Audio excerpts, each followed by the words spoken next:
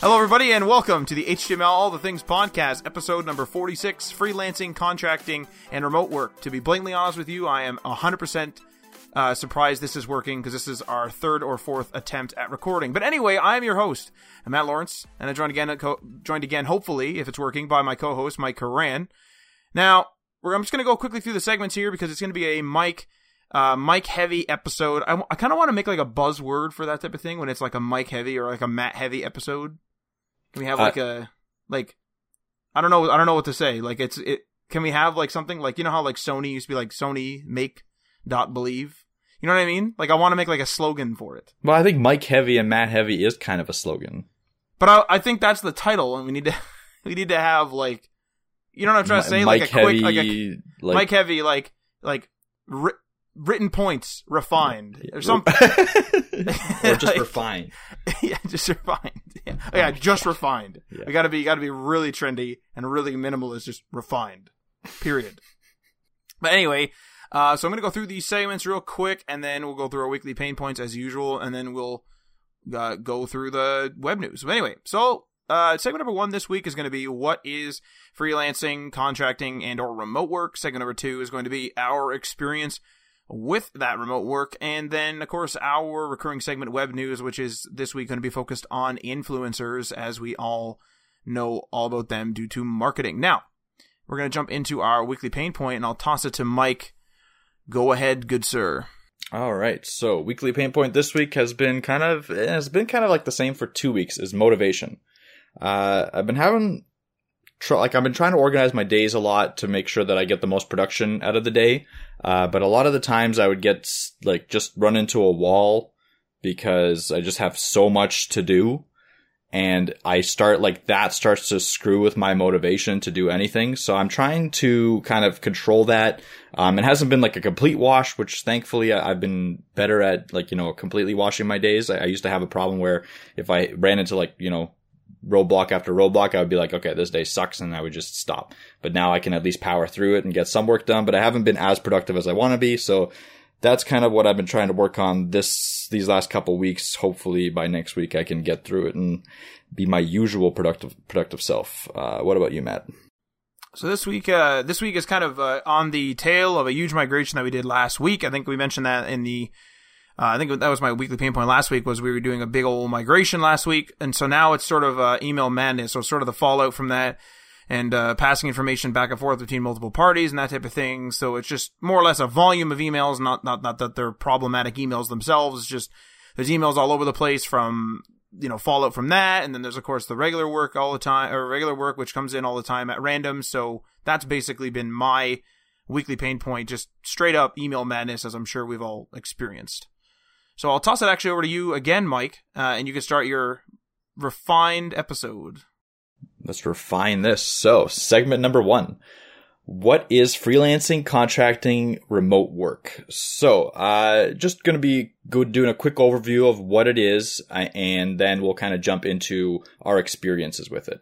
So, freelancing and contracting allow a person to function as a company and allow the ability for another company to hire them for a certain amount of time, but not work as an employee of that company. So they're able to pay for your services, but not put you on a full staff kind of, with all of the stuff that goes with full employment.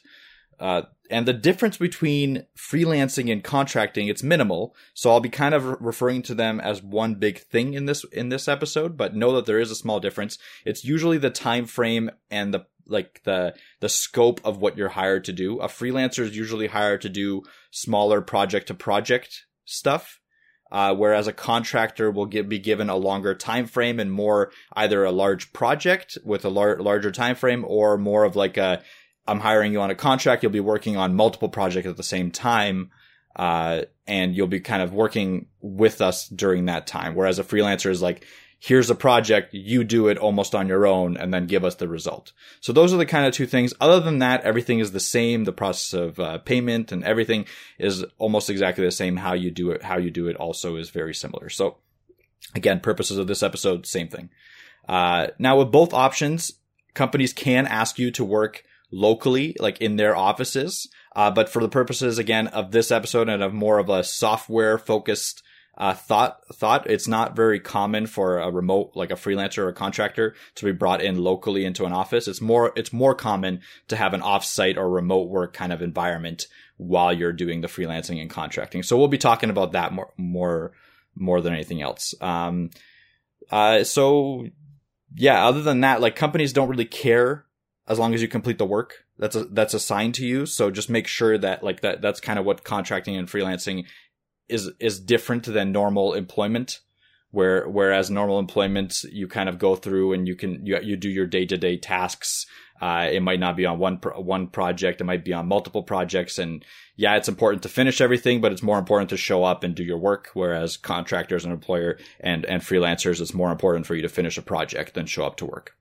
And the thing with that too is when something is software, so when you're making something like a website or something like that, that's, a virtual good, it's easier to justify a remote worker when it's something not tangible like that. So as is just a real, rudimentary example, it's not like Mike and I are trying to, solder the same circuit board and we just keep mailing it back and forth. He does one part, I do another. That's outrageous.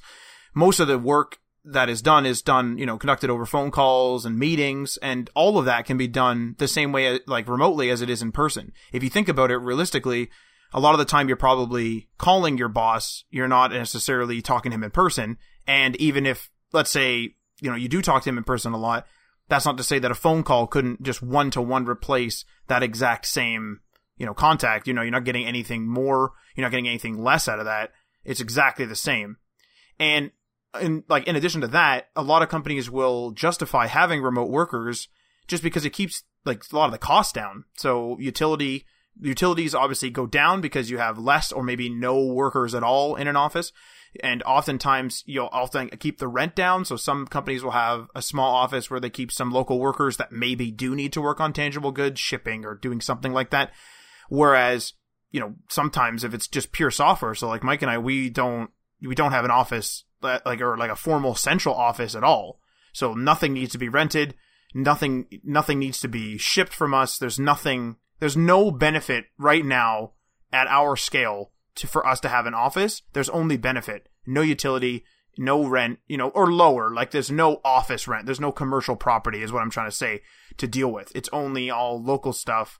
That's kind of what I'm trying to get at there is a lot of companies where they can spend millions and millions and millions of dollars on, a huge office. But if they could, let's say keep all the staff, but they cut out half the staff, that's less lights, less printers, less everything running, and the company's still running exactly the same.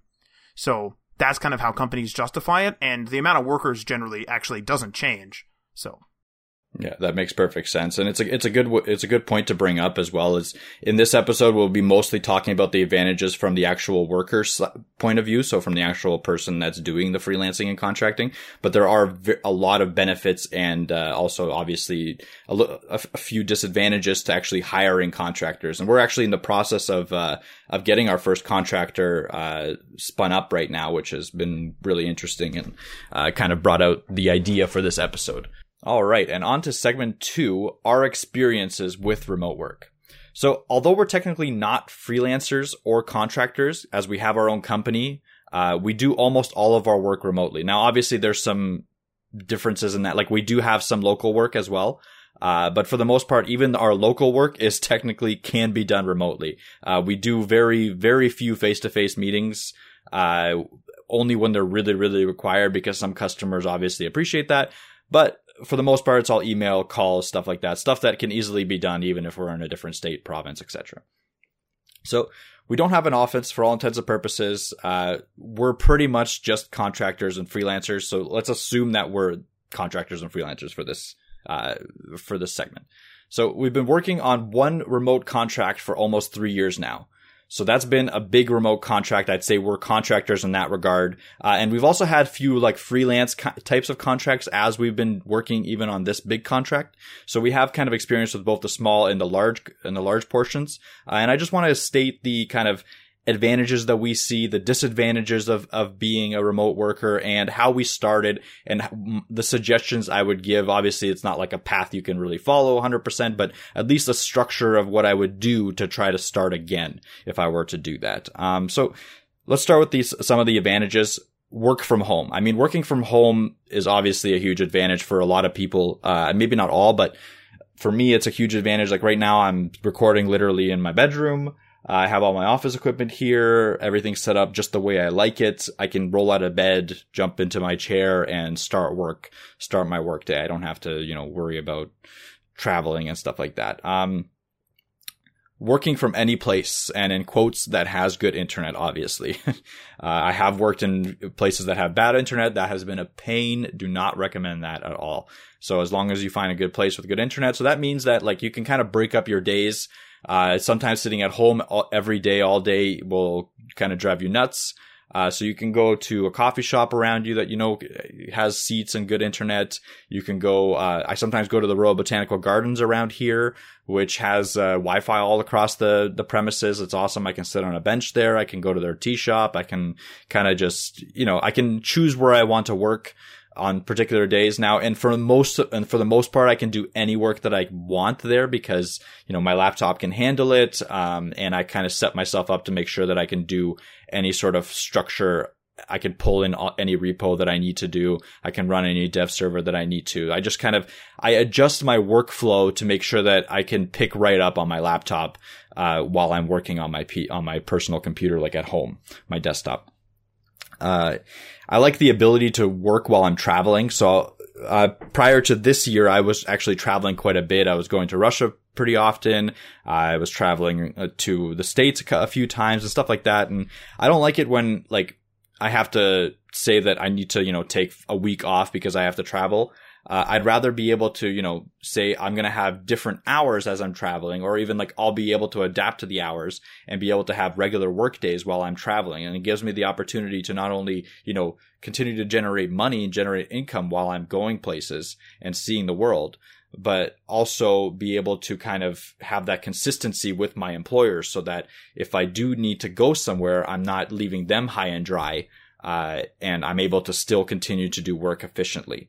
That's a huge thing for me. I think that's one of my probably top things for contracting and freelancing is that flexibility. Like when I used to work in an office or when I used to work, I used to be a cook in a restaurant, it was really always that game you play with them of being like, okay, I need to take a week off in 2 months in advance. So you have to talk to them, get approval from HR, go through the whole process. Sometimes they'll be like, no, that's going to be a really busy week for us. We can't let you go. And then you have to change your plans. I hated that aspect of being constrained in an office. And that's definitely one of my biggest motivations for going as a freelancer, as a contractor, as a business owner. Setting your own hours. I think this is a huge one. I think every person works differently in different hours of the day, and being able to adjust your schedule to be more productive is a huge bonus. Like if you're not a, 9 to 5 person, which I'm pretty sure most people aren't 9 to 5 in my honest opinion. I think you kind of force yourself to be that when you have to. But realistically, you would probably be better off if you're a night person, working at night. If you're a morning person, working in the morning. And and I'm kind of a hybrid where I like to work in the morning, but I kind of hit a lull at around 2:00. And then I have at 2:00 is when I do some of my, errands that I have to run, some of my mindless work and stuff like that. And I'll pick it back up maybe at around 5 or 6, or after dinner, I'll work another 3 or 4 hours to make up for it. I'm better in the evening, maybe not late at night, but better in the evening and the morning than I am in the afternoon. So I work around that, which is a huge advantage. And this is one of the things that you can do as a contractor. You can pick and choose who you want to work with and who you don't want to work with. This doesn't always work out. Obviously, you don't know a person until you've worked with them for a little while. But for the most part, you can at least have that choice of if you did not enjoy working with the person, you can stop working with them in the future. Whereas if you were locked into a job, that's not really up to you to decide for the most part. It's mostly your employer, and he makes you work with anyone that he needs you to work with. And it's not really your choice. You have to just live with it. As a contractor, you can be like, okay, I understand. During the process of even creating a contract with them, during the process of going to the back and forth, if you feel like this relationship will not work out on both ends, then it's probably better for you to move on to someone else. And that's obviously the ability to be picky and choosy will come with experience and come with, some stability that you get. Like at first you're going to be like, want to say yes to every single contract, but eventually, trust me, you'll want to, start, choosing your projects carefully and making sure that you work well with the person that you're working with. The other thing is, of course, the projects. You'd be able to choose any project that you want, any project that interests you rather than just anything that comes onto your desk and you have to complete it. That kind of is a big motivating factor for me as well. Like I really enjoy working on interesting projects. It's not always interesting. Like work isn't 100% 100% awesome all the time, obviously, but at least I get to choose and kind of direct the projects that I am going to be working on, which is, again, a pretty awesome advantage.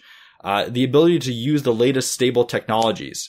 I think this is a big one. So a lot of times when you get into an agency or you get into a more, office job, they'll have their technologies that they use, like Bootstrap, whatever they've been using, WordPress that they've been using for years and years and years. And they're very unwilling to change because it's worked for them for so long. Now you can understand their point and stuff like that because they have so much structure around these technologies. If they change, they have to put all that, like the documentation and internal documentation in their company. They have to update that. It's a big process to be able to change like a larger agency's structure and the technologies that they work with. Whereas a freelancer and a contractor, it's up to you to decide what you want to work with. It's up to you to decide what is best for each project. So you can be working for this project, you can be using Vue. For that project, you can be using Bootstrap. For this project, maybe WordPress is amazing for this project. Like it's extremely, you can use technology to the full benefit of its potential.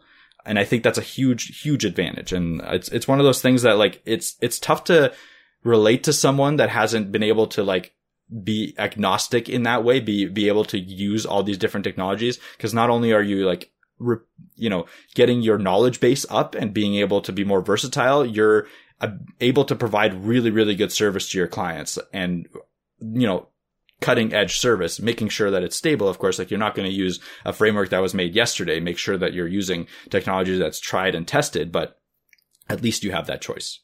Another huge, like big one for me, and I used to work, I live in Hamilton, which is just outside of Toronto, downtown Toronto. It's about an hour away. I used to work downtown Toronto, and the drive from Hamilton to downtown Toronto was about anywhere between 50 minutes to about 3.5 hours, depending on traffic. And this next one is no traffic. The ability to control your hours, even if you have to go into an office, you can control when you go into that office, stuff like that. Like, if you can avoid traffic and if you can avoid that time sucking environment and you losing all that time to, for anything else that you could do in your life, that's a huge advantage.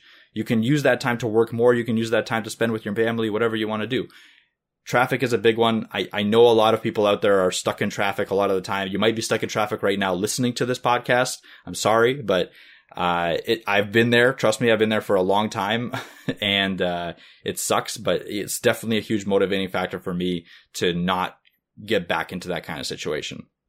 And then another one is a potentially a better work-life balance. Now, this depends on the person. Some people, when they freelance, it might make it an even worse work-life balance, but I know I'm actively trying to make sure that I have at least some balance between the two. Now, some days it's not going to work out because you just have to crunch. And you have that flexibility to be able to determine those days for yourself. But for the most part, I like the fact that maybe I take the afternoon off every once in a while to spend some time with my wife, to be able to do some errands, to be able to get a structure around everything. And that gives me, it's not in that time where I'm tired or anything like that. So I'm fully active and it's nice. I like the work-life balance of a contractor. I know it's not for everyone, but it's definitely for me. And having the ability to work remotely means you're available for more opportunities. So you can't be moving around to 3 different cities to appease 3 different clients. But if you're conducting work via those remote means, emails, phone calls, etc., then you're able to easily do work with companies internationally. And when you start using those methods, like emails and calls and that type of thing, you're actually used to using them. So you have solutions in place for, shipping large files to people. You have infrastructure set up so oh, hey, I'll call you on this. All the different call apps, et cetera, et cetera. So you're literally just used to doing it. And it'll be exactly like as if someone was in the office or even just locally where you had to call them kind of thing. So that's one of the big things is you're actually opening yourself up for more opportunity because you're not pigeonholing yourself of, hey, I can only work with people in Toronto, or hey, I can only work with people in Hamilton. You can work with anyone pretty much anywhere as long as they have an internet connection and you have an internet connection, you're good to go.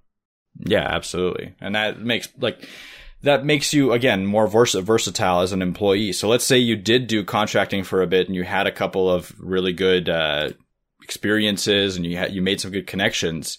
Even if you go back to being an employee, that experience of you being able to communicate with all these different people at all these different times is going to be extremely beneficial for you as an experience. I always like to look at things where worst case scenario, let's say it doesn't work out. What do you get from it? So if you don't get anything, maybe it's not worth it. But for the most part, you're always going to get life experience. You're always going to get some sort of like reference. You're always going to get some connection. You're always going to get something that you can take back and use in a future endeavor. So that's why I like to look at things. But with all that being said, obviously, like if all these advantages, this all sounds great, why wouldn't everyone be doing it? And there are some very significant disadvantages as well. And you really have to, when you're going through the process of deciding if you want to become a contractor, freelancer, like doing remote work, you have to really sit down and think like, can you do this? And, go through both the advantages, disadvantages of everything. Maybe just try it out for a little bit. So the disadvantages here are tough to keep focused and on track. So if you're one of those people that kind of needs structure, like extreme structure, to be able to do work for the 8 hours a day of your job and make sure that you're sitting in an office with a bunch of people around you doing work to motivate you, this isn't really for you because, again, you're not going to have anyone around you to motivate you. It's going to be you and only you for the most part. To be able to get stuff done, you got to be able to sit down and get stuff done. Now, at first, this might be a difficult thing and you might get better at it. So don't be hesitant to try it. At least that's what I would say is like, if you're bad at it right now, as long as you're able to see yourself being good at it at some point or wanting to become good at it, I think that's what's important. But if you see yourself as, just hating working alone, then maybe this isn't for you. So another thing is it's really hard to get started. It's one of those things where like, you really want to do it. And then you're like, well, but what do I do? Like, I can't apply anywhere. Like I can't, it's not a job. So how do I get a contract? And I'll talk about it a little bit more in the next section, but like, you just have to think that it's one of those things where you have to really do it yourself. Everything here is like do it yourself kind of thing. So you have to be willing to do that. You have to buy all your own equipment. So if at work you get a laptop, you get all the other equipment that you would need to do your like software engineering or web development. Here you have to buy yourself your own laptop, your own computers, your own backup solutions, your own software. Like there's a lot of things that you have to buy that, and it kind of adds up as you go. Like before when we were starting out, we're like, oh, we have our old laptops. That should be enough to do web development. And really it's enough to do the basic stuff, but what about backups? So, okay, now you have to get like some sort of cloud storage and physical storage. So you got to get some sort of backup going. What about software? Like what if you want to do some editing, like some video editing, some photo editing? Oh, now you have to get an Adobe subscription. It slowly starts adding up. And that's all on you to pay for. And you have to make sure that your contracts are able to pay for that. You also need to be multifaceted. So not only do you code now, but you're the sales guy, you're the accounting department, you're HR, your customer relations. You got to be able to do all those things and put it on your back and be able to, push it forward. You got to be good at all those things. Now, some of these things as you get bigger can be outsourced for sure. Like you can get an accountant, you can get some other contractors working for you to do this kind of stuff.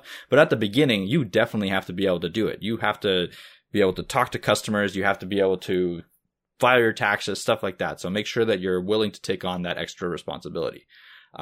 You don't have anyone to fall back on if you get sick. So imagine at work, sometimes you have a sickness and you can't go in that day. Well, you usually have other employees that can kind of pick up the slack, make sure that your clients are taken care of and stuff like that. Here, it's all on you. You're sick. Well, you have to be able to communicate to your customers that you can't do it. And if you have a deployment, that's not really an option. So if you're sick, you're sitting at your computer doing a deployment.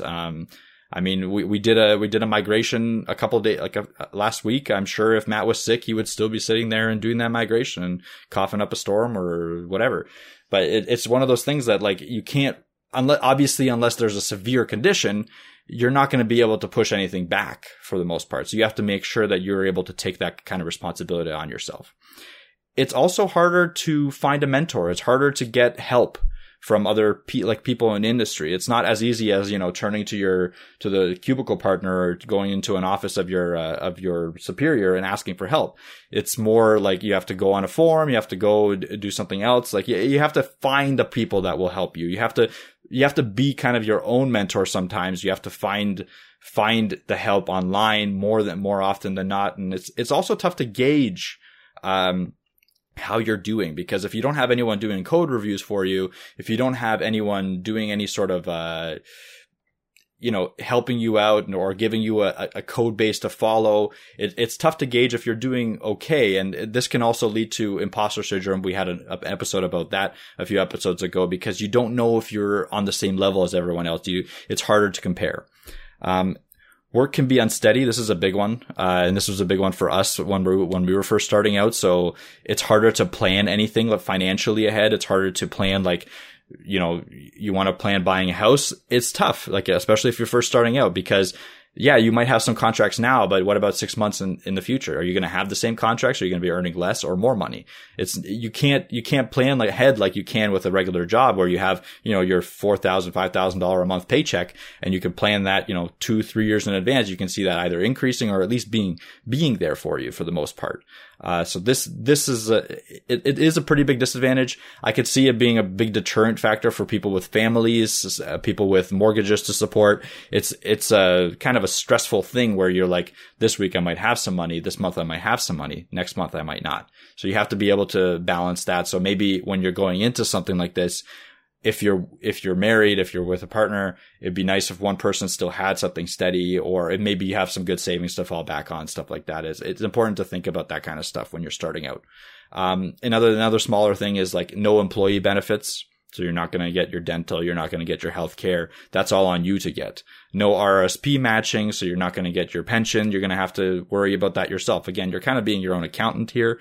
You're kind of being your own doctor. Not doctor, but you're supplying yourself with your own, with everything that you need, while a company would, have benefits for you as you're there, and you don't have to worry about paying them and stuff like that. With that, these are big disadvantages, and you should be taking them seriously when you're considering going into freelancing. But again, I did say a lot of advantages as well. Nothing in the world is as clear cut as, you can't be clear cut on everything that you do. Nothing in the world is really clear cut. If it would be, again, everyone would be a contractor and we wouldn't be able to find work. But really, it does take a person that's willing to put up with the disadvantages, and that weighs the advantages that I was saying, like staying at home, working your own hours, stuff like that, more than the disadvantages. So you got to kind of weigh it yourself and decide. And now I'll kind of go through how we began, and what we did to start, and some other things that we picked up along the way that I think I would suggest other people to do. So one big thing, and what that helped us, is have a great network of people around you. When we first started, and we've said this story multiple times, we were thinking about IT, we were thinking about web design, we were thinking about many things, but what really helped us jump in and be like, okay, let's do this, is the fact that we had a client lined up right off the bat. So someone had already come up to us and been like, well, you're finishing school, why don't you come and help me do some IT work, and then help us with a website. So we already had quite a bit of work lined up as we were finishing school. So we're like, well, let's do it. And while we were doing that contract, we found another contract at the same time. So it became very evident to us that this is a good path to go on. Now, it wasn't as easy as that. I would say we got a couple contracts here and there, didn't give us an amazing amount of income and stability. But it was definitely a good launching point, and definitely a good start. And great experience, because after that we were better at communicating with customers, being able to get more clients through our connections and stuff like that. So it was definitely a huge part of it.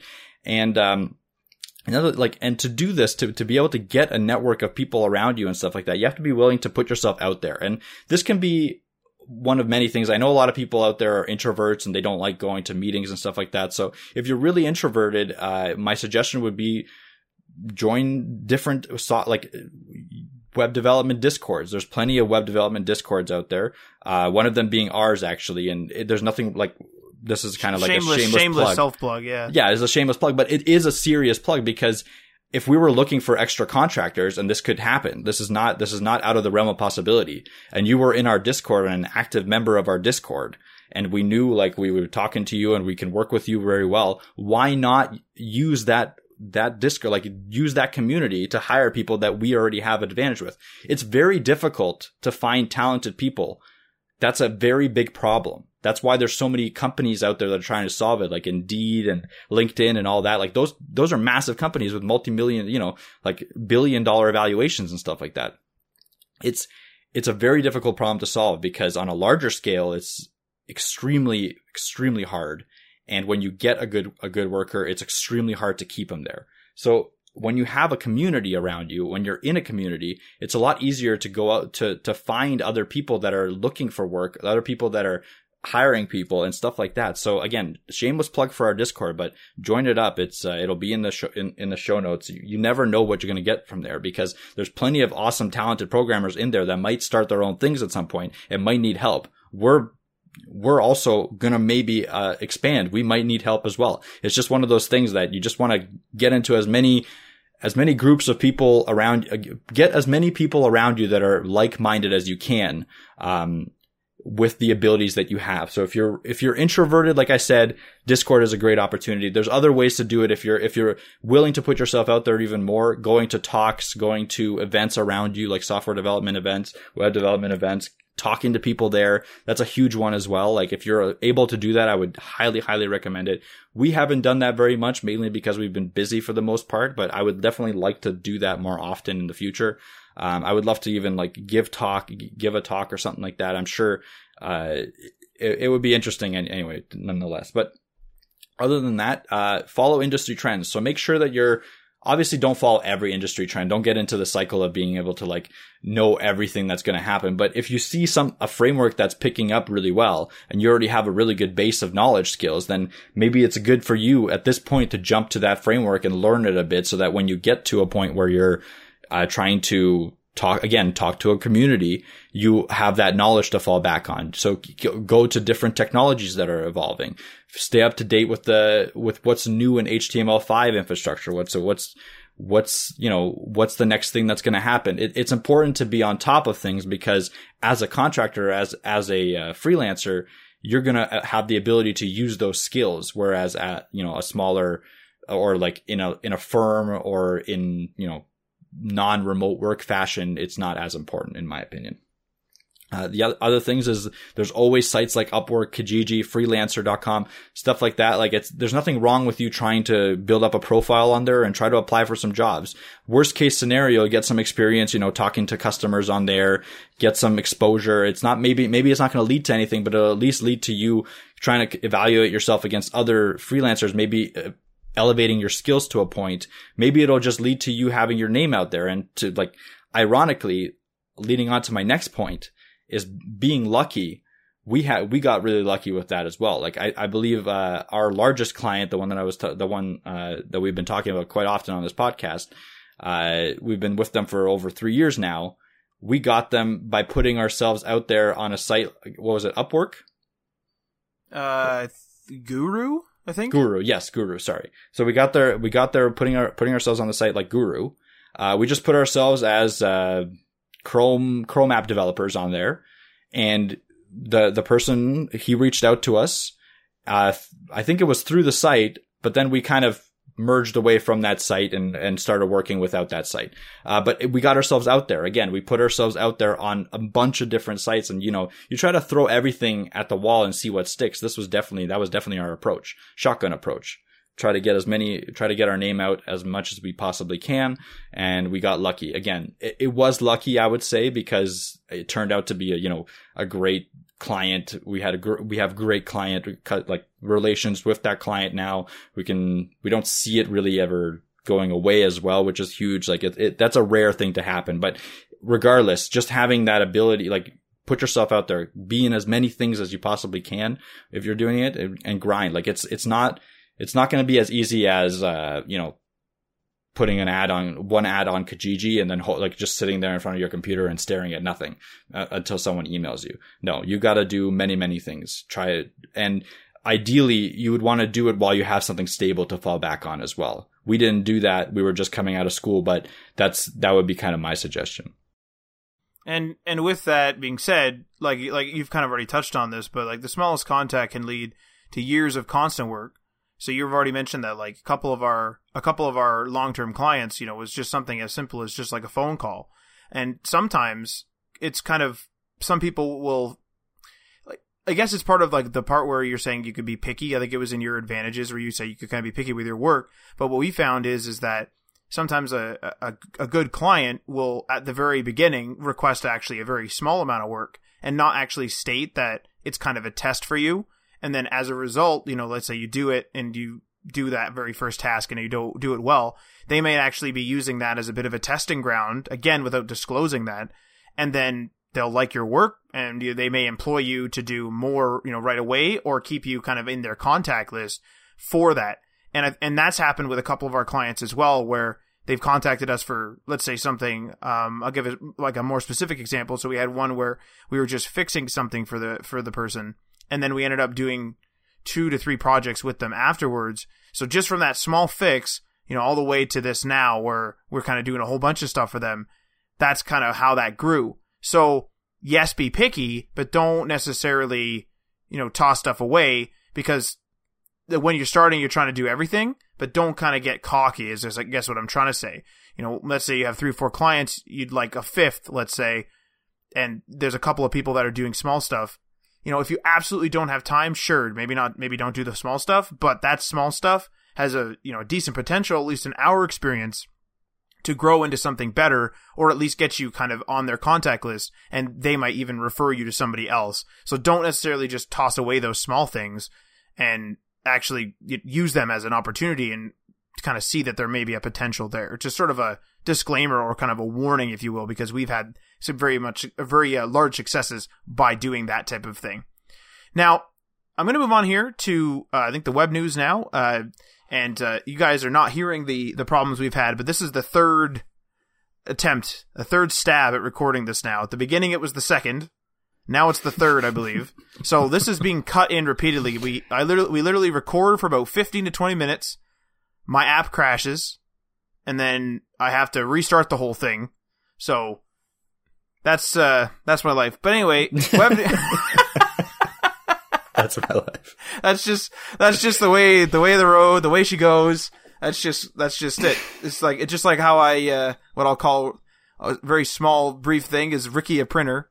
Never get me to troubleshoot your printer, because my troubleshooting will include, without plugging it in, if it doesn't work the first time, picking up said printer with like plugs and all, it's all still plugged in, ripping it from the shelf it's in and tossing it straight into a garbage can.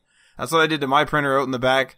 Well, please never get me to troubleshoot your printer. Oh, I have a printer problem for you. 100%. I do house calls. But anyway, okay, web news, influencers. Big printer influencers here. Anyway, influencers seem to be the next big thing when it comes to marketing online. And years ago, and even today, big names are used to sell products. But now with the internet, so big names, I mean like movie stars and that type of thing. But now with the internet, and more specifically with the invention of social media, there are actually thousands of influencers trying to sell you anything and everything that you can possibly think of. So no longer is it just an actual movie star. It's just, you know, some guy that has lots of followers. So these influencers use a variety of tactics to maximize their followings on apps, things like Instagram, Twitter, Facebook, etc. And due to the massive amount of the followers that these influencers gain, it's obvious that their tactics would pour over into traditional business social media channels that are just trying to sell their product more or less directly through their Instagram page or other channels. So what I mean by that, just a brief explanation, would be if an influencer is doing some sort of growth hack, or not necessarily even a growth hack, but they're doing videos in a certain format, that the product, like let's say just some product. So this influencer is doing it, you know, they're advertising a whole bunch of products. Some energy drink or something might see that and be like, hey, we should do, you know, these enthusiastic videos just like that influencer, because those enthusiastic videos are getting, you know, a bunch more likes, a bunch more followers, giving them a bunch more followers. So let's do the same type of format for our product to sell it, and we'll get a whole bunch more followers. So there's kind of like that mimicking. So should standard company media profiles start following into the footsteps? Okay, one sec. Let me rephrase that question. Should standard company social media profiles follow in the footsteps of the influencers that they often hire? That's a question. And should there be a clear separation in strategy? So that's one question. Second question here. Or the two-parter question. Now here's the third question. Or it's the second question. What question are we on, Mike? It's the 5th or 6th question. It's at least the 15th question. Okay. Yeah. Anyway. Next question. Are there, can you tell I'm tired of restarting the calls?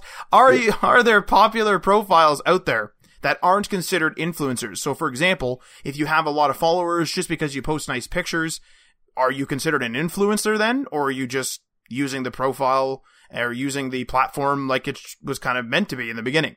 So, and now another one here. If someone were to start a social media presence online today, should they be acting like influencers to gain followers? Or are there different audiences that they should be tapping into? So that kind of taps into that first question, like I said, which is, should these company profiles be mimicking those influencers?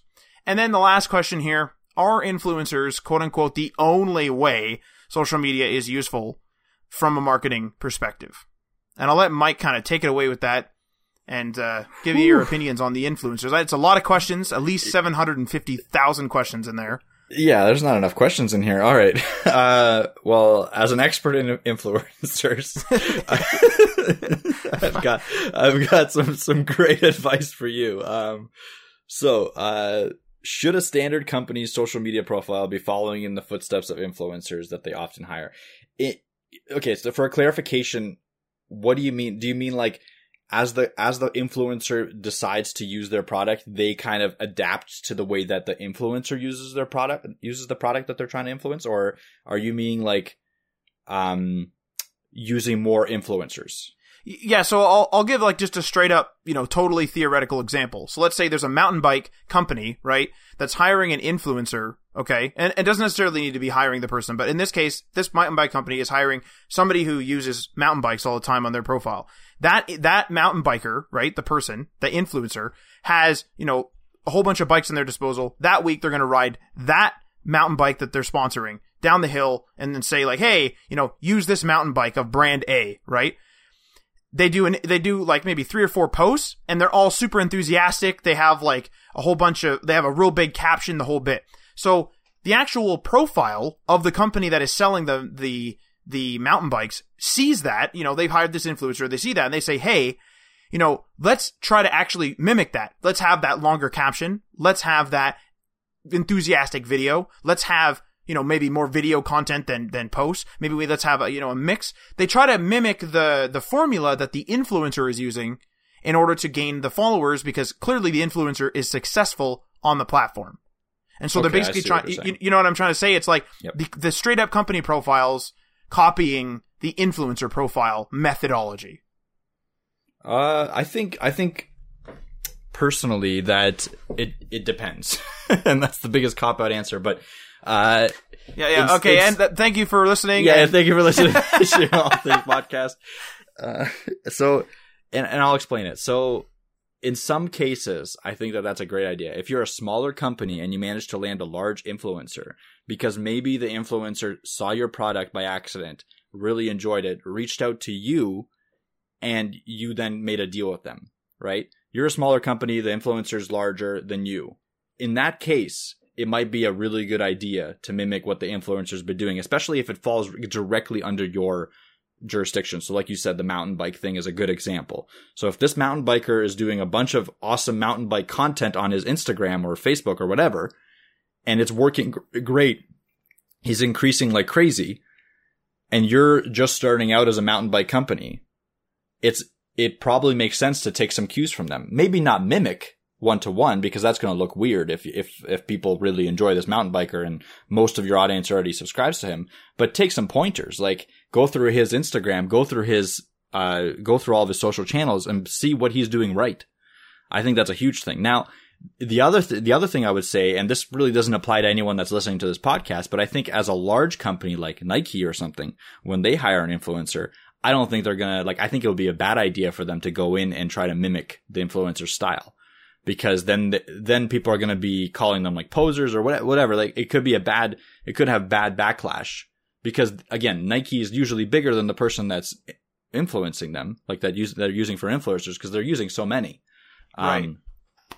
So I think that's why it depends. But I think for the most part, anyone that's listening to this podcast and anyone that's going to be going and starting their own brand of some sorts and wants to hire an influencer in any capacity, it'd be smart to kind of take cues from whatever that influencer is doing. And in my opinion, when you're hiring someone or when you're using an influencer, it's much more effective when the influencer actually likes your product. And I think anyone would agree with that. Obviously, it can't be all the time. Like if you really want to hire someone specific and they're willing to do it, then maybe that's different. But if you ever get to the point where you can, put it into a product, like put your product into a person's hands and they really enjoy it and they're willing to be an influencer for you because they like it, that's going to come across as a lot more genuine. And that's going to come across as a lot more important, like a lot more, easy for the people to consume and then be able to use your product or buy your product in the future. So influencers are a huge thing. And I agree that they are kind of taking over social media because so let's go on to like one of the next questions you said, should a standard, are the popular profiles out there that aren't considered influencers? Are there popular profiles out there that aren't influencers? And I want to say yes, but I'm also hesitant. And that's kind of scary because you think about it, social media wasn't really designed to make a million influencers out there. It was designed to be able for people to showcase their lives and stuff like that. Now it's become this thing where everyone just gets a certain amount of followers, gets a certain amount of influence, and then just profits from that influence because it's really hard to say no to that. Like, let's say you're a person that started out before this and you didn't have those bad intentions. Like, your intentions were literally just to share your life. I don't necessarily think that's a bad intention to be an influencer. Yes, exactly. Right. Well, you were saying bad intentions. Yeah. So, yeah, you're right. Bad intentions is a bad word. But, like, let's say that you didn't start to be an influencer regardless. Okay. So, it's not bad or it's not bad. It's not great, whatever. So, you just started to showcase your life on social media because you have an interesting life. You think people would be interested in it. But then all of a sudden you gain a bunch of followers. Maybe you have like 50,000, 100,000 followers, and you have email after email with companies trying to give you money. Like literally trying to here's money here, literally, please showcase my product. It's really hard. Like I don't blame them for saying, yes, let's do this. Because like it's hard to say no to money, and I think that once you get bigger, it is really a responsibility that you have to showcase products that you do yourself enjoy, because you have that option. But even let's say you're a smaller influencer, quote unquote, and that's what you want your job to be. Now I don't think that that's a great way to live your life, but whatever. Like if that's what you want to do, that's what you want to do. It would be really hard for you to say no to a product, your first product placement, your second or whatever, like your first few product placements, even if you didn't like it, because it's money. Like you're getting paid to do this. It's your job. That's what you're considering as. So it's hard. I understand their conflict with this, and I understand why there are so many influencers out there, because it works when people follow you, when you follow people and you see them using a certain product, you like inherently know more about that product. And inherently when a situation comes up where you would need a product like that, you're probably going to think of one of these products first, the ones that you've seen. You're not going to think of a product that you haven't seen before. So it's a smart way of advertising. I don't think it's going to go anywhere. But it is kind of scary and a little bit concerning, the fact that almost everyone that I can think of, on Instagram, on Facebook, has a large following, you can probably consider them an influencer in some way, shape, or form. Like maybe that's not their main purpose on their accounts. Some people have really awesome photography accounts. I can't remember which one right now off the top of my head, but there's like a really awesome photography account that I follow on Instagram. And I think almost all of their content is mostly just amazing photographs and amazing, like they're just artistic work. And I haven't seen any evident influencing on their part, but it wouldn't surprise me if they've, every once in a while mentioned a camera company or something like that in their description.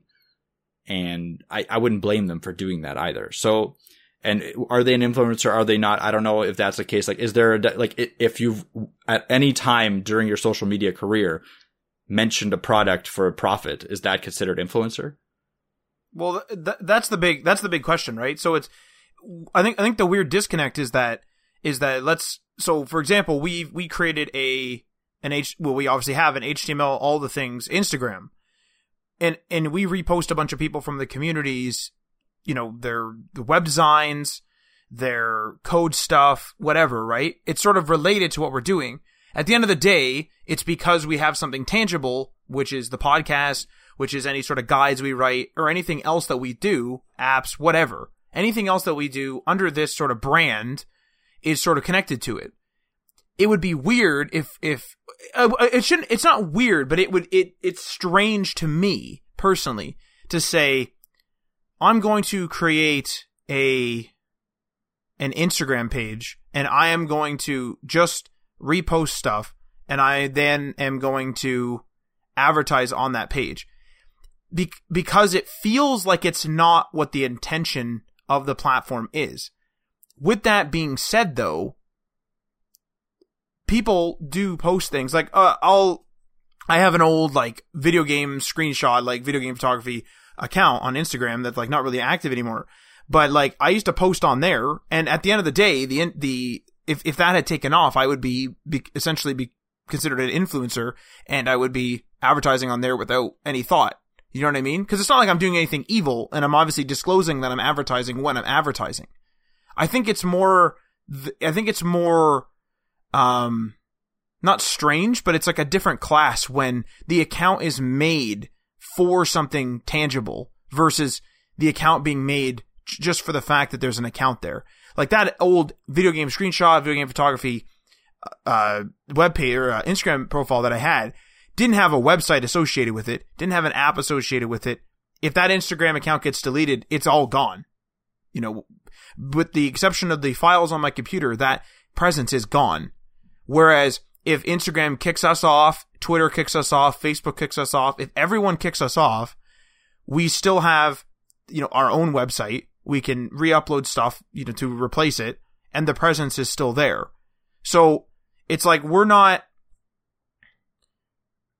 in it to become an influencer, but you can become an influencer because of what you're doing. Whereas some people are starting an account saying, okay, I want to get a bunch of followers going because I want to become an influencer. And what they're really doing, realistically, what they're doing is they're making a modern billboard.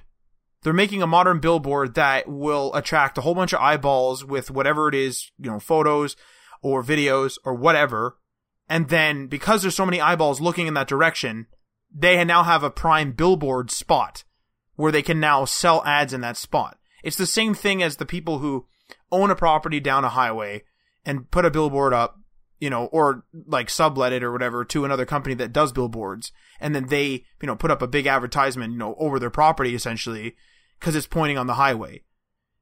That person didn't buy that house because they wanted, or buy that land beside the highway because they necessarily, maybe in some cases they did, but in general, they bought that land and that house to live on. They didn't be like, man, I can put a billboard on this thing. They weren't ready to do that immediately. And so it's literally just the fact of monetizing that piece. But what the strangeness is that I think the word influencer, I would personally assign the word influencer to the person who doesn't have a product for themselves to sell. Like, and I don't mean an influencer as in like the English definition. I mean like a social media influencer. To me, when I think of that, I think of the person that specifically posts, certain pictures, certain videos, certain whatever in a certain genre that attracts a bunch of likes. And as a result, they have a nice spot to sell things. They basically have eyeballs looking at their profile and their posts. And therefore, as a result of that, they can sell that space. That's it. People like us, we can become like literal, like English definition influencers due to our following, but we didn't just create an Instagram and say, let's sell stuff on our Instagram. if that makes sense. I would say that there should be, or at least in my own head, maybe, there's like that clear separation for me, where these are social media influencers. These other people are influencers. Like, if you take anyone who's like super famous, just take some random I don't know, let's take a nerdy guy. Let's take Bill Gates. Bill Gates is a nerdy guy. He's an influencer because he created Microsoft. He didn't create the Microsoft Instagram page, post a bunch of pictures of computers, and then start selling that space and they became super rich. He, created Microsoft alongside some other folks, created Microsoft, has that. As a result of him being that, he's really big. Social media comes around, makes accounts. He gets the followers because of that. Now he could, and I don't follow him, so I don't know, but now he has a whole bunch of eyeballs looking at his profile. He is an influencer because of that. If he keeps posting stuff like potatoes should be like dyed purple, and keeps influencing that ridiculous point, some people are going to think, hey, maybe we should be dyeing like potatoes purple, right? He can influence that decision to an extent, or at least push that point onto however many followers he has. But he didn't join with the intention of gaining followers in that way. And I think this is where the algorithm gaming comes in. And this is the weirdness of social media now, where this is why everything feels really fake. Where people are putting, like if I just post a picture, I'm like, hey, I took this picture, I want to share it. I go and I share it. Generally speaking, in real life, I don't care what everyone else thinks, right? But at the same time, or like what everyone else, meaning like strangers think, I'm more or less sharing it with my followers, I guess. But at the end of the day, I need to put hashtags, I need to do this and that and the other thing to attract more likes, to attract more of that. You're trying to gain traction on that particular platform. And that's where it starts becoming kind of fake, because people are starting to frame things a certain way, show things a certain way, post it at a certain time of day, because that's what the influencers have done to gain the followers without having a substance behind them in terms of a product or something like that, right? A prime example could be like what would be a good example? I told you about this on the other show the other day. So I watched this one guy that like dives for treasure, right? He dives for treasure on YouTube. I'm interested in those videos. That's great. So he goes and dives for treasure. That's why I'm there.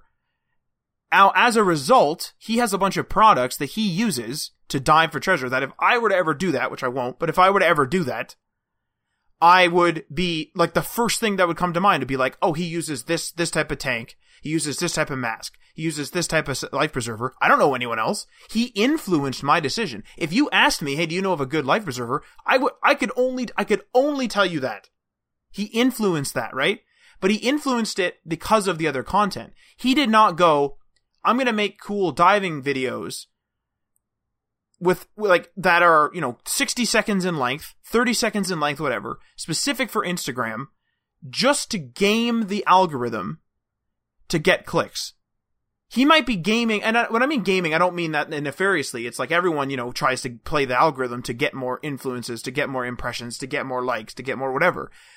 But he didn't just do that. He maybe did that to draw people to the videos, right? I'm not saying he even did this, but like hypothetically, if he was gaming the algorithm at all, he was gaming the algorithm to bring people to that content. Same with us, right? We would be we're playing the game where, we're legitimately sharing cool stuff we see in the community. We want other people to like do well, and we're trying to bring people into our podcast and our website. At the end of the day, though, I'm not just trying to sell people on the latest JavaScript book. That's not my intention. If someone comes to us and wants to promote on our page, certainly I'm open to that. I'm not saying that I'm against posting a commercial, and I don't think it's like an evil, nefarious thing. But I think that that's the clear definition. And I think this is where the line gets blurred, because these guys only get followers and only get likes. That's their only intention. As a result, they've mastered doing that. And because everyone on the platform is actually after that, influencers are actually influencing the platform that they used and are using to be an actual influencer. That's where it's weird. I know that's super long-winded, but it's a weird, like, you kind of get what I mean though, right? Like everything kind of seems fake on Instagram and stuff. It's weird. like it's a weird feeling I get, and I don't know whether that's a generational thing where the kids think it's okay and like the old men don't think so, but I don't know. I think you do bring up a decent point, where is there a line? That's really my question. I'm kind of the opinion that there isn't. I think if you, like your example with the diver, if he influenced your opinion, he is he is an influencer, just like a person that's like trying to become a influencer on social media as well. You know what I mean? Like that's just the definition of influencer. And I know you're trying to make not your own definition, but you're trying to classify the different kinds of influencers. It's like English influencer, and then there's like just English definition influencer, what I mean. And then like social media influencer is almost like that's their actual job. Almost. Well, it is. Yeah. In some cases. Yeah. Yeah, and they're trying to do the best they can to get as many people looking at them. I really liked your comparison with the billboard. The fact that they're trying to become that more, coveted billboard spot for companies. And I think what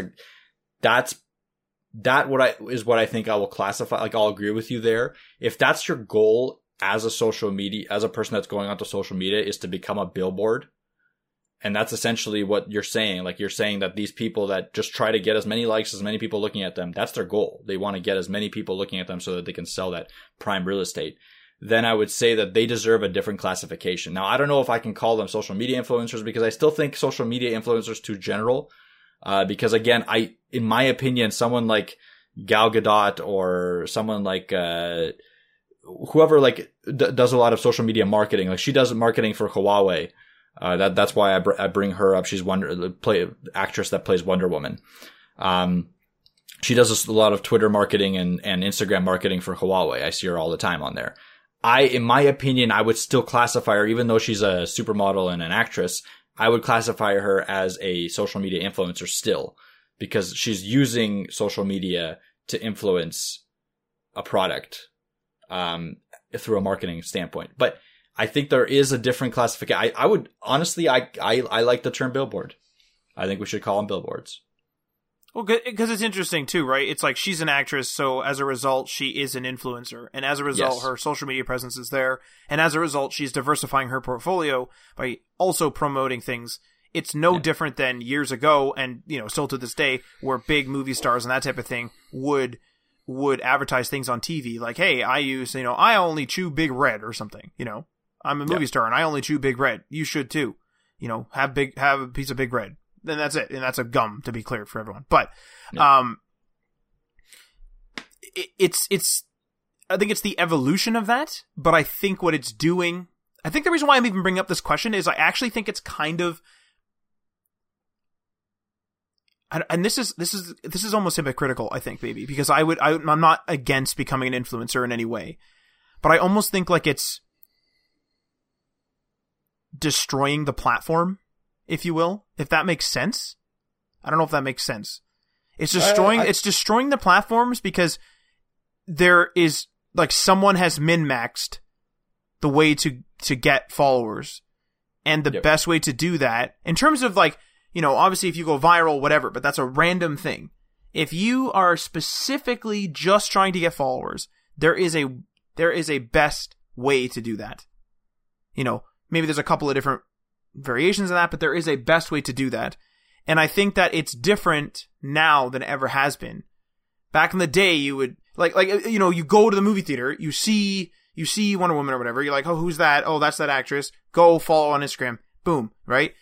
It's the movie that sold it to you.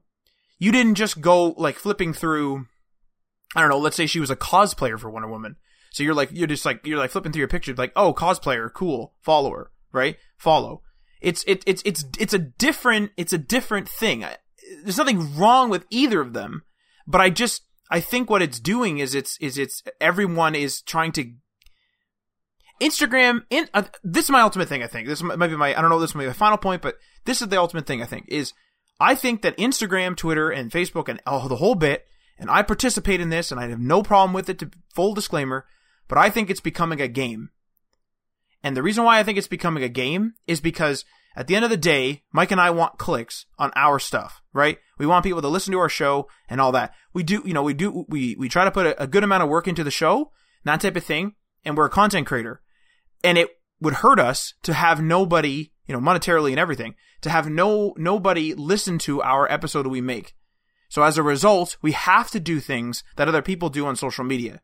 And it's almost like a game. Whereas if next week, Instagram people, like the Instagram elite, if you will, or whatever you want to call them, they start saying, hey, these influencers start saying, hey, you should be putting only 3 hashtags on your posts. This is a fake scenario. People don't do this.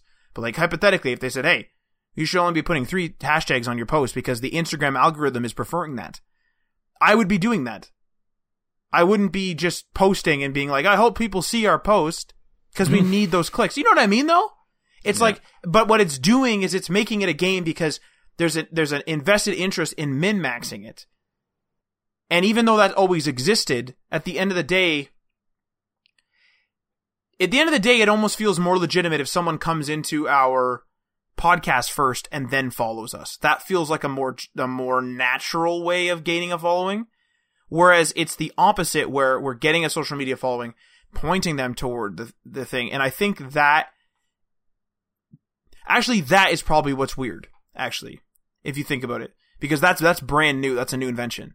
Where it's weird to say, like normally you'd be out in the street corner, right? If you're on the street corner trying to sell your, like, I don't know, you're up a bakery, so you're trying to sell your fresh baked bread. You're trying to sell that. You're out in the street corner, you're giving out free samples of that bread. The bread's taste brings the people into your bakery. You don't have a bakery full of people and then you start building a bakery inside to make them bread. You know what I'm trying to say? I understand what you're trying to say, but it's weird. It's a very difficult topic to express. I think this is this could be an episode on its own, in my opinion. It's like how the definition of social media and marketing and stuff like that, right? But I see what you're trying to say, and I agree that I also don't enjoy it as much as I thought I would. Like, I don't enjoy the fact that I have to try to game the system. Like, I don't enjoy it's not really okay, so instead of gaming, I'm going to say like just play in the system, like being able to like do what the system requires. But right. I also don't have a solution to the problem, because if there is an algorithm, there always will be an algorithm of some sorts that needs to be followed. Like, you need to follow you need to follow the rules of that algorithm to be able to appear in the search. Like, our point is we want to help as many new developers as we possibly can by telling all our stupid stories and telling them as much as we can about the development industry as we go through it. As we learn more, we tell more, with stuff like that. To do that, like you're saying, just repeating what you're saying, we need to be in front of as many eyeballs as we can to get through to anyone out there. And for that, we need to kind of play the game. We need to make sure that we have the right hashtags. We need to make sure that we're posting consistently and stuff like all these little tricks that you're told. We have to keep doing that to make sure that we're playing the game. I don't see any way around that. But I agree with you that I don't like it as much, because it just feels like it feels ingenuine, because in real life, I wouldn't do that. That's how I feel about it. Like, in real life, I wouldn't put all these hashtags on there. I wouldn't put I wouldn't post like on a scheduled daily basis. Like, I would post when I wanted to post. Like, that's not me in real life. You know what I mean? So it's kind of like you're adjusting to the way that you're supposed to do it in social media, because everyone else kind of does it that way. And really, it's determined by the platform. Like, Instagram is the one that determines how you're supposed to do it, and all the influencers follow along, and all the people that want to go and be in front of people's faces follow along. In terms of classification, again, I like your billboard algorithm. I think that, or your billboard, like analogy, where if you're a person that's literally on Instagram or Twitter or whatever to gain followers so that people will then give you money to promote their products, I like the word billboard. Like, I think we should coin it and be like, they're a billboard. They're a human billboard. And there's no problem with that, to be clear. Like, I mean, yeah, I'm open to doing that, like, whatever. Yeah. And I don't have a problem with that. That's a job. Yeah. That's literally a job. Like, they're like, I mean, a billboard is there for a reason. It's one of those. It serves a function. Well, it's also one of those things where we would rather have people listen to the podcast without having to post on social media. We're people like that. Yeah, exactly. Where it feels more genuine if someone, and again, this would be through a discovery feed of some sort, through a podcast app. But like hypothetically, if they just stumbled upon us, however, and listened to the show, liked it, and did that, that's great. But like our social media presence is a driving tool to our content, podcasts, and then of course future other things like guides and that type of thing. It's opposite of what others are doing, and I think that's the weird thing, is because normally it's the product and the service and the whatever that bring people back. It's not like let's gain an audience and then try to sell them things. It's usually like the product sells itself to an extent, right? It's like, I have this product, so I'm going to take a bunch of fancy pictures of it and then try to sell that. I'm not taking pictures constantly of the podcast and sending that out, right? Maybe we should. Maybe we should be doing clips. I don't know. Yeah, I mean, yep, so, we could be. We're doing video conferencing now, and well, kind of. We're freaking on 3 different freaking apps. Breaks, and holy Christ! But anyway, like, I think to my final thing will be a question to the audience. How were you a person that came from Instagram or Twitter or whatever and then listened to our podcast that way? Or were you a podcast first type of person and then, followed us on all social media? I'm wondering what the breakdown is. My guess, and I'm just going to guess, I think more people listen to the podcast first, to be honest. But I'm curious to know. That's a good question, honestly, because I mean, there's the discovery engines of the podcast. Mm-hmm. See, even that's a game too. And so yep. Like, realistically, but we don't really do anything to game in that. All we do is post consistently. Like, you post consistently, but you make sure that your titles, we make sure that our titles are not just episode 46. So you are hitting those keywords. Like if someone types in web development and all those keywords, tap into web development, it's like boom, you show up in a search result. But I feel like we don't go out of our way to do that. Like, I like our titles, like, you know what I mean? Like, I think those are useful for the audience. Yes, they're very useful, I think, yes. Exactly. Like, I personally don't think that hashtags are very useful to the audience. You know what I mean? Like, when on Instagram, I don't think that posting every single day is useful to the audience on Instagram, like, too much. That's why it feels awkward to me. But having detailed show notes and detailed descriptions and stuff like that, like, I'm not going out of my way to make sure that there's a keyword in there for the most part. Like, I'm making sure that it's just like the episode is represented correctly. That's it. Yes, I think that's the different, and that could be a generational thing where people just say like, hey, we want to become an influencer, you go and do it. Or maybe just an opinion thing where some people want to sell a product. I don't know. It's a weird. I think I came up with this idea because I heard on another show or something where people were saying that social media feels really fake, and I always thought to myself, I'm like, back in high school, it didn't really feel very fake to me. Facebook was new. MySpace was dying. That was my generation. And so, in terms of high school, and it didn't feel fake to me, like people were posting pictures or whatever. But they didn't post a picture specifically with like a certain brand in it, or they didn't post a picture specifically with like certain tags on it to get like 1 million people to look at it. It was just like the algorithm would, hand it out to the people that had them friended, essentially, and that was it. And so I think maybe it's just the fact that it's weird to generate an audience to direct to someplace rather than having an item generate an audience and then you can direct the thing. I think there's like a missing step there, or it's a different step is now the thing. And that's what's strange, I think, maybe. But I'd also love to hear from, I think, what would be freaking awesome, actually, and I don't know if there's any of them listening right now. It'd be awesome to have an Instagram influencer, one that literally became like a billboard on the show, I think would be a super interesting conversation, because they would know a bunch about how to update yourself on Instagram, how to upgrade yourself on Twitter, Facebook, whatever, and how to keep that focus alive, and like what the difference between an influencer and someone who's trying to just straight up sell a product, like Nike is trying to sell their shoes and whatever, right? That would be a super interesting guest. So if you're interested in that, or you have any interest in that, shoot us a message on any of the things or email us or whatever, because that would be a super interesting guest, because like we don't know, there's a hole in our knowledge there. So I think we're good to go before this app freezes inevitably again, unless you have anything else to say, Mike. Nope, wrap her up before the app freezes. All right, so I'm going to talk really quick. No, it's just like an auctioneer. Thank you for listening. Thank you for listening, and make sure you don't miss an episode by subscribing on the platform of your choice.